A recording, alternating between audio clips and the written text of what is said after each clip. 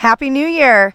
And over at Precision Camps, we are busy getting ready for our summer series of camps, and we have one spot available for hosting. That is May 26th to the 29th. Now you may think, well, that's during school, but no. May 26th, Friday, is orientation evening. Monday, there is no school, and this camp is the perfect opportunity to kick off summer training. We're looking for a gym who'd like to host this amazing camp, and you can find information on our website, but I'll tell you a little bit about it now. Precision Camps are the most unique and motivational camp experience for gymnasts and coaches. These camps are 3.5 days long, and athletes will work with world-class clinicians on all events and also receive education in judging, injury prevention, nutrition, artistry, and mental toughness. These camps are open to all competitive gymnasts of all levels. While athlete experience is of the utmost importance, we also put a tremendous focus on coaches' education. Each rotation is visited 2 times a day. The first set of rotations are treated as clinics as we address and educate coaches while working with the athletes on specific techniques. When the athletes return to their rotations, they're able to implement the clinic material as side stations, and they train their respective skills. We also hold a coaches roundtable to discuss peripheral aspects of coaching and program management. I know, that was a mouthful. I'm almost done. Precision Camps also focus on camaraderie, sportsmanship, performing under pressure, and team building. And we know that you coaches are busy, so we make sure to handle all of the work that comes along with putting on an event at your gym, like creating event and info pages, managing registration, parent communication, marketing, providing leotards and shirts, providing full wonderful staffing, creating schedules, and there's some more in it for you. As a Precision Camps host, you will receive 3 virtual coaches clinics for your staff, and you can schedule these whenever you want. You also receive 10% off all My Gym Judge services for your staff, a Tumble Track gift certificate toward new equipment, free staff education for your entire staff. So as a host, you can send team, rec, preschool, any and all staff that you'd like for absolutely free. You also receive a free pre-team or rec clinic just outside of camp hours, and a per capita rebate for athletes who attend from other gyms. So if you are interested in hosting this kickoff Precision Camp, shoot me an email at precisioncamps@gmail.com. Again, that's precisioncamps@gmail.com. Just more colloquial terms. I got there and I remember one of the coaches saying let it rip. And I'm like, that's not where I'm from. That means something completely different. So I don't want to.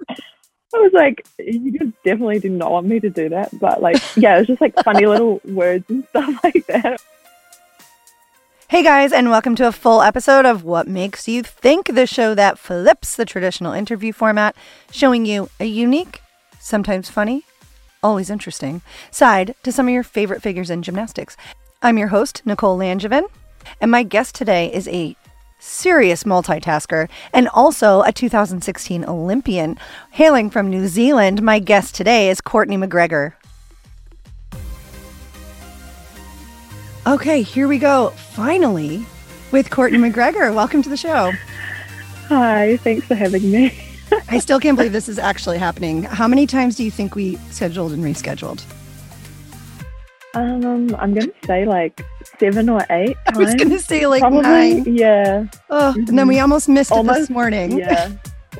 Almost 10. Yeah. Yeah. So thanks for catching the daylight savings thing. I'm glad we were still able to jump on. Worried. I was like, there is no way in hell I'm rescheduling with her again. I don't care. It's happening. And it is. So thank you. Worried. So right now for me, it is 12:45 in the afternoon. What time is it for you? 6:45 in the morning. The day ahead of you guys. And I was going to say, yes. So it's November 21st for me, and it's 22nd. All right. Confusing. Yeah. So thank you for getting up so early too. Yes, it was so confusing. Every time I thought I had it figured out, I'm like, nope, you did it backwards again. Yeah, we thought we had it twice, and then I had daylight savings, and then I think you did. So yeah. It's okay. We made it. No, I didn't think about it. All right. Well, welcome. And I hope this is going to be fun for you. You said that you have listened, so you've got an idea of kind of what to expect. And you know that I like to do a little bit of a warm up. So I am going to give you a word or a phrase. And I just want you to tell me right off the bat what it makes you think of. All right. And I'm glad I'm getting this one and not the job interview. So thank you. Oh, you're very welcome. That was actually, I'll let you in on a little something. I don't think I've ever told my listeners this, but The reason the show is called What Makes You Think is that my original idea was that every episode would be a fake job interview. And the kind of like the crux of it would be, what makes you think you'd be good at this job? And then that's how we would learn about the person. Yeah. That was really, I couldn't keep that up. That was way too hard. And then Justin Spring Yeah, happened. that would have been hard for you. Yeah. We've peaked. Yeah. It's okay to just talk. So if anybody's wondering, that's why it's called that. And now it's kind of turned into more of the word association and the videos and what do those make you think? But that's why it's called that. Mm-hmm. Cool. All right. Okay, Yeah. I'm ready. A little history there. All right. So here is the first one. Taking the bus early or taking the bus to get there just in time? Early. Always early. I think that's a gymnast thing. You have to be way early. Like on time is late. On time is late. And now you had a specific experience with this at the Olympics though, didn't you? You've been doing research. Research. Yeah, at the Olympics, my coach, Mary, she always wanted to be really early. And so, which was good, but we would end up like getting there like an hour early because the buses were kind of like all staggered, and then it would just be like us sitting in the training hall for like an hour before anyone else showed up. So she took this photo of me. It's just like me in this huge training hall waiting to get going, but it's okay. We wanted to be early. And it sounds like you may have influenced others to start taking the early bus though. Yeah, I feel like it was just us at the beginning, but then everyone else was kind of cutting it close. And so, yeah, we were in the same subdivision with like all the US girls. And I think we set a trend. Get the early bus. You. Trend setting. All right. Yeah. Okay, here is the next one. Warming up or just doing a full routine?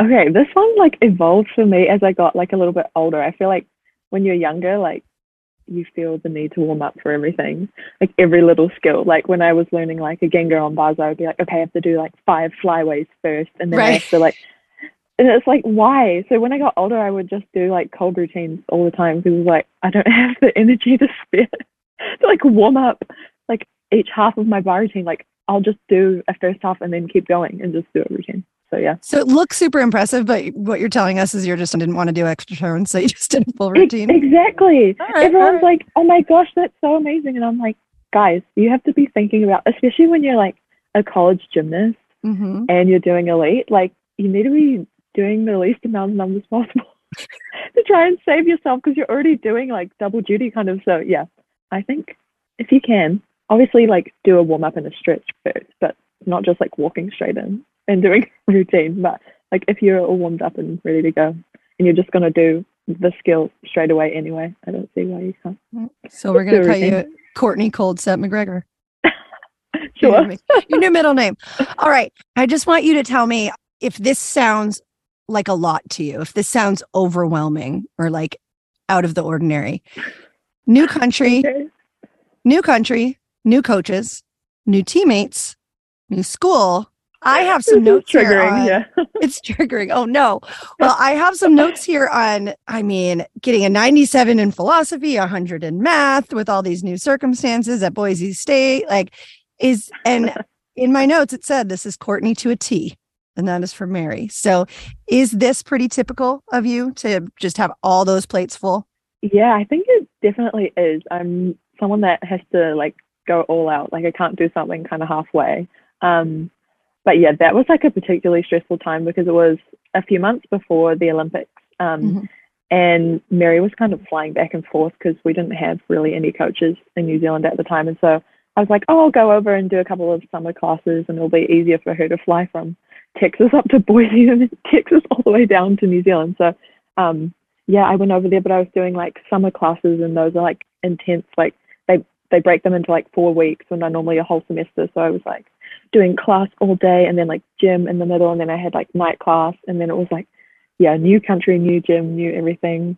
Even just like the language in the gym was different. Like, oh really? I don't know. It was, Now I forgot to add to that list while getting ready for the Olympics, but I want to hear a little bit more about this, about the language in the gym, because even in one country, we've got so many variations of, is it a clear hip or a free hip? And, it kind of like varies from state to state almost of what we call these skills. Is that what you're talking about? Or are you talking about a deeper meaning than that? Yeah, that stuff definitely too. But I was also thinking kind of like just more colloquial like terms. Like I got there and I remember one of the coaches saying like, let it rip. And I'm like, that's not like where I'm from.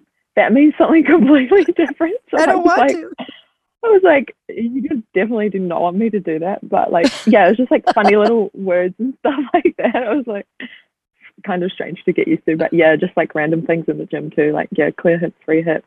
Like we would call them a shoot half and then you guys call it a shoot over or just like, yeah. Random stuff like that. So this is my favorite one to ask. What do you call the transition from low to high? I'm going to describe it and not call it anything. You are facing the high bar. You do either a straddle or a pike toe on, kick your feet off, catch the high bar. What do you call that? Oh, we call that a hiccup. Okay. And I think you guys call it like a hict or something. I don't know. What do you guys call it? I don't even know who you guys is because I still haven't settled on one. And everybody I talk to, even in my own region, has a different thing that they call it. So yeah, toe shoot, toe hect, hiccup. Yeah, I think Australia and New Zealand call it a hiccup. I can confirm. Well, most people anyway, but yeah, you guys definitely don't call it that. No, there, yeah, we're all over the place with that. So what's going on with you now? Are you normally up at 6:30 in the morning, like looking wonderful, ready to rock? Like, is this normal for you? You're welcome. Well, yeah, it is pretty normal for me. I'm in med school at the moment. And so I tend to get up pretty early and like get my exercise and stuff like that done. Because yeah, the days are pretty packed with like classes and labs and have to study and stuff like that. So I like to just get up and kind of do some movement first before I'm like on my butt most of the day. Do you have any connection with gymnastics now? Like even if when you're working out, like do you find yourself doing gymnastics things? Yeah, I do sometimes. Not like super often. I do like a little bit of coaching every now and then. And actually this weekend I'm speaking at like a Gymnastics New Zealand conference. So like little things like that, but not super involved. But yeah, I definitely do flip around a little bit sometimes in the gym when I'm working out. Yeah, I know. It's just probably your comfort zone, I can imagine. All right. Are you ready for some videos? I am ready. All right, let's do it. I'm so curious to see what you pick. 2023 is an exciting year for Tumbl Trak as they celebrate their 35th anniversary. Maybe you remember your first time jumping or tumbling down a Tumbl Trak and that thrilling feeling of bouncing, flighty fun. Anniversaries take us on a trip down memory lane, and we remember our history and how far we've come. From Tumbl Traks and T-trainers to sliders and sticky toes, Tumbl Trak has been there, helping coaches and athletes achieve their goals in a safe way. You might have seen recently that Tumbl Trak launched a new feature called the Innovator Spotlight. Go to their website where they highlight the creative coaches they've collaborated with over the years. Doug Davis is both the OG innovator and founder of the company. And in case you didn't know, he innovated the Tumbl Trak. Doug paved the way for others including Leonard Isaacs, Al Fong, Tom Forrester, and many, many others who had an idea and trusted Tumbl Trak with it. Check out the Innovator Spotlight page on their website, tumbltrak.com/innovator-spotlight. Again, that's Tumbl Trak, TUMBLTRAK.com/innovator-spotlight. All right. Are you ready for some videos? I am ready. All right, let's do it. I'm so curious to see what you pick. Oh. Did you know what this is? Yeah. So this is a vault final at the Doha World Cup. This is my first meet as a senior, and it was my first time competing the double full, which was like a big upgrade because less than a year ago I was only just competing a full for the first time. And this was in finals, and I was so angry because I had never done a final before at a World Cup, and you just warm up in the back gym, which is all just like a normal gym on the floor, and then you come out and you don't get a one touch on the podium. And so that was definitely new. And then I stepped out of bounds here, and I think I missed the medal by like 0.1 or something. Like I came fourth by the tiniest margin. I was so annoyed. But like considering this was my first final and doing a cold double twist when it was a really new skill for me, I'm yeah. In hindsight, I'm proud of that, but at the time, I was just so angry. Yeah, and that was 2014, right? Mm-hmm. So where does this fall in your experience competing on the world stage? So I'd done like a few junior meets internationally, only a couple though. So yeah, this was like my first international meet as a senior, which is quite exciting. I That's a big remember, deal. yeah, I went to Doha with it was myself and my teammate Charlotte, and we both went over, and I made the vault final and she made the floor final, and we were the first people from New Zealand or WAG athletes to ever make a World Cup final. So that was really cool. Yeah, it's amazing. It's so cool that you both made finals too. Yeah, it was. When you were training, were you like the one doing the double full on fall and the one doing such and such release moves, or did you have a group around you that was doing similar skills? Yeah, on vault, it was pretty much just me. We did have a really nice group of like 8 of us, maybe, which is like a lot when you think of elites, especially here in New Zealand. So we had a really good group, which was nice. Yeah, sort of learning all those things together. But when it came to vault, that was like just me. I felt like I spent a lot of extra time on vault because I don't know, maybe I had a little bit of extra legs so my coaches could see potential. But yeah, I think I was the first woman to ever compete for double from New Zealand. I'm not sure anyone's done it since. So yeah, wow, that was kind of random. Yeah, was there pressure involved with that, or did it just feel really cool to say that you were the first one doing it? I don't think I knew until after. I think I saw it on like Twitter or something, and then I was like, oh yeah, that adds up. Learn a lot about yourself on Twitter, huh? Yeah. So yeah, it was cool, but also yeah, kind of strange because there was no one else to like watch. Like yeah, and when you're in training, everyone else is just doing their falls quite heavily, and I'm like, I really psych myself up to do these doubles every day because they're really really hard for me. It wasn't something that was just really came super naturally. Oh, yeah, that's big time. And there's a discussion that's come up a few times on the show just about different training situations and kind of like that positive peer pressure type thing. Or I can imagine being in that reverse situation. Like you're not seeing it all the time. You don't have others to relate to. You don't have anybody to talk to about it. You're just trusting that your coaches think you're ready. You think you're ready and you do it.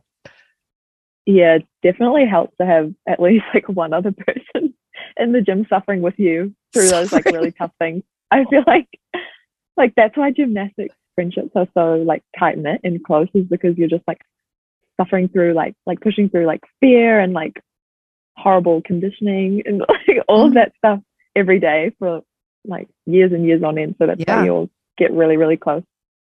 Yeah. And nobody really gets it except for the people that are in it. Yeah. So I want to hear about your training. Prior to Elite, what was your training like? And then I want to hear how it changed when you became an Elite. So I started off at like a smaller club. And we used to have this thing in New Zealand where you'd have like the national stream and then you have the international stream. So like it's sort of like the international stream would be like the top kids, like the really talented little ones. And then we just had like the national level.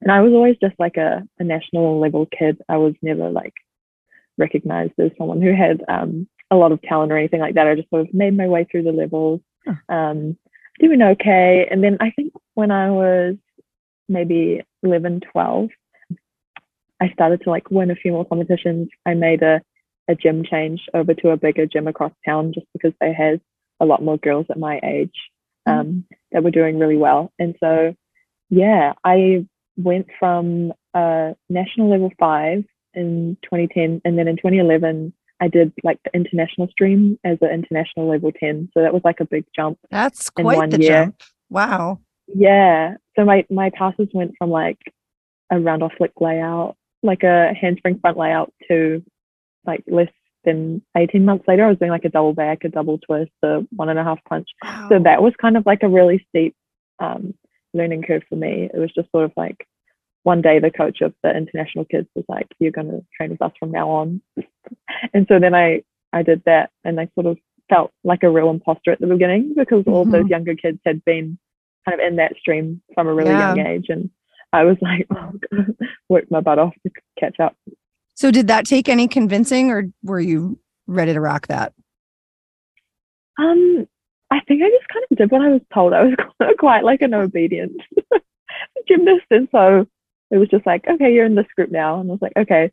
It didn't sort of go in with like you're going to be doing this level or anything like that. We just sort of swapped to the other group, and then I had a few months there, and then that's how it ended up working out. And now, how is the system in New Zealand as far as once you're on the national team? Is there any sort of semi-centralized system, or you guys getting together at all? How does that work? When I was doing it, most of us were at the one gym, and so that helped. And then there was like one or two other girls from different parts of the country who would come down every so often, but it was pretty much our gym had all the elites anyway. So yeah. Okay, so by default it was kind of yeah. You're already there. Yeah. And what was that day to day like for you? What was your schedule like?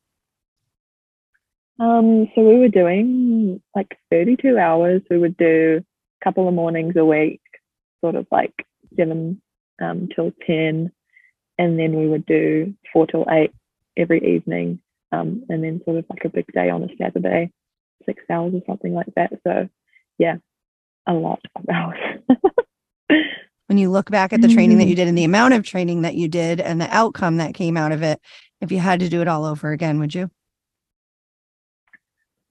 This is a tough one. I definitely feel like maybe because I started like quote unquote late doing the kind of elite stuff, it definitely helped me because all of the girls that had been at that gym I moved to had been doing it from a really young age, and most of them burnt out because they'd been doing mornings and a lot of hours from super young age, whereas I hadn't. I'd been at a different club and then sort of came over when I was like 11. So definitely I think less hours is beneficial. Yeah, it seemed like a little too much. All right. Ready for another video? I am ready. Okay. Unless you want to elaborate on that. I'm trying to read your face right now.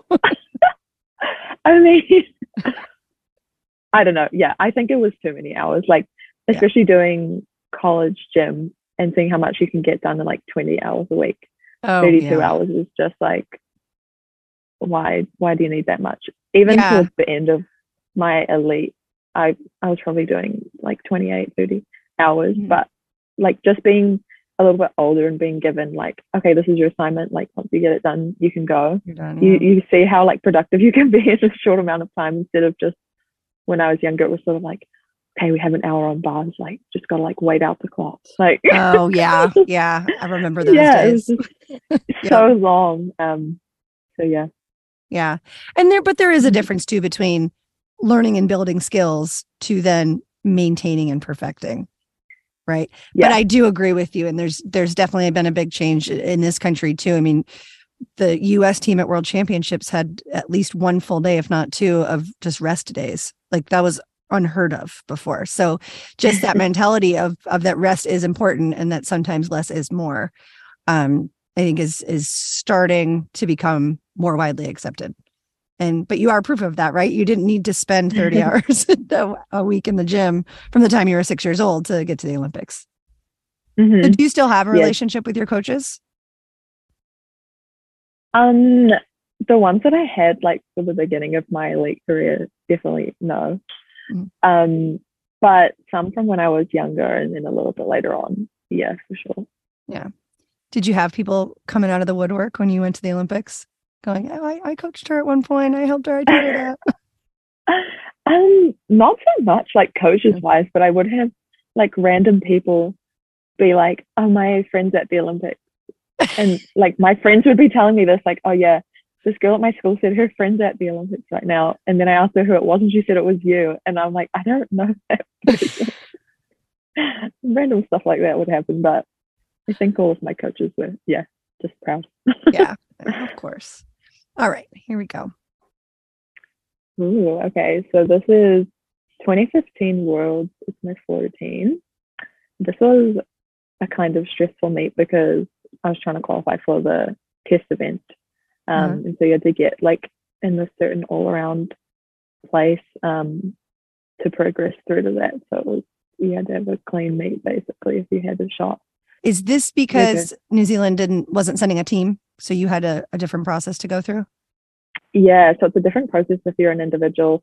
You have to make it through the Olympic test event, and then you had to go to the test event, and then you had to get in the certain top all-around positions at each. It wasn't really like a defined number, like you have to be in the top whatever. It was sort of kind of just do as well as you can and hope you're in the top whatever, because they had to take out people that were already in teams, and so it was like a really complicated process. But basically, yeah, you had to have a good day. And is the country supporting you when you go to do these things as an individual, or is this all on you and your family?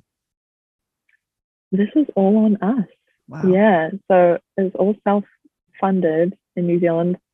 After I went to the Olympics, I got like a little bit of funding for some work and stuff like that. But yeah, the whole until you'd gone to the Olympics, yeah, didn't get anything, which is rough. Wow. Well, I think it's important for people to know too. It's part of your journey. Yeah. I think this is my like Phantom of the Opera floor music, which, yeah. Is that a good thing or a bad thing when you say, so yeah?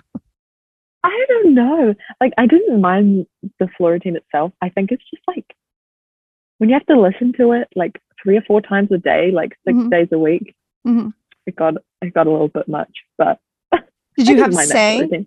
Did you have say in your choreography and your music? No, not so much. No. Like in college, yes, but before that, not really. But I think I also probably wouldn't have had much to say. I feel like the coaches I had when I was younger were sort of like, none of you can dance. And so they were just like, oh, you're like kind of a lost cause. So, well, that's motivating. All just, like, yeah, we had it in our heads that we couldn't like really dance anyway. And so then it was like, we just do kind of as we're told. Oh, that makes me so sad. So when you went to college though, and we will get to that in a minute anyway, but did you develop a joy for performing? Did that change once you got to college and had more say in what you're doing?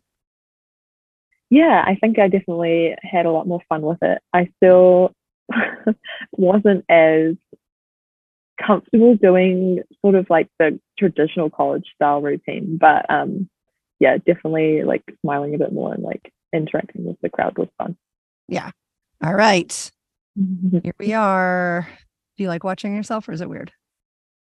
It's weird. I never watch myself.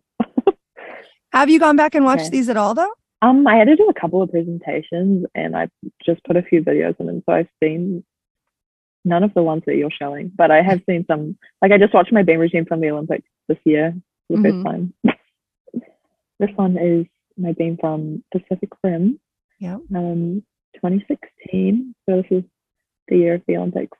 I went to, this meet was in Seattle, and I'd gone to Seattle to do the same meet 4 years earlier as a junior. That was my first That was time. your first international was 2012 Pacific Rim, right? Yeah, so then coming back into the same stadium, it was weird because it seemed so much smaller. Like the first time it was like, oh my gosh. And then I had some experience. So when I came back, I was like, oh, this can't be the same place. Right. Yeah. But yeah, this beam routine is going well.